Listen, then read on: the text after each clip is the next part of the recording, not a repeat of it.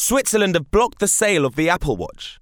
The country is world-renowned for its watchmaking industry. Swiss companies like Rolex, Omega and Swatch make up over 10% of the country's economy.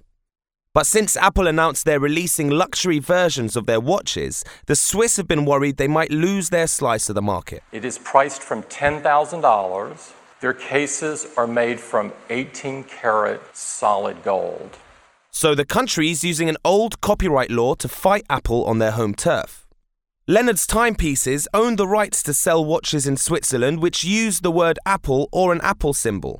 This will stop Apple releasing their watch in the country on April 24th. But the Swiss should still be worried. Most of their sales are international, and they can only fend off Apple till December when the copyright runs out.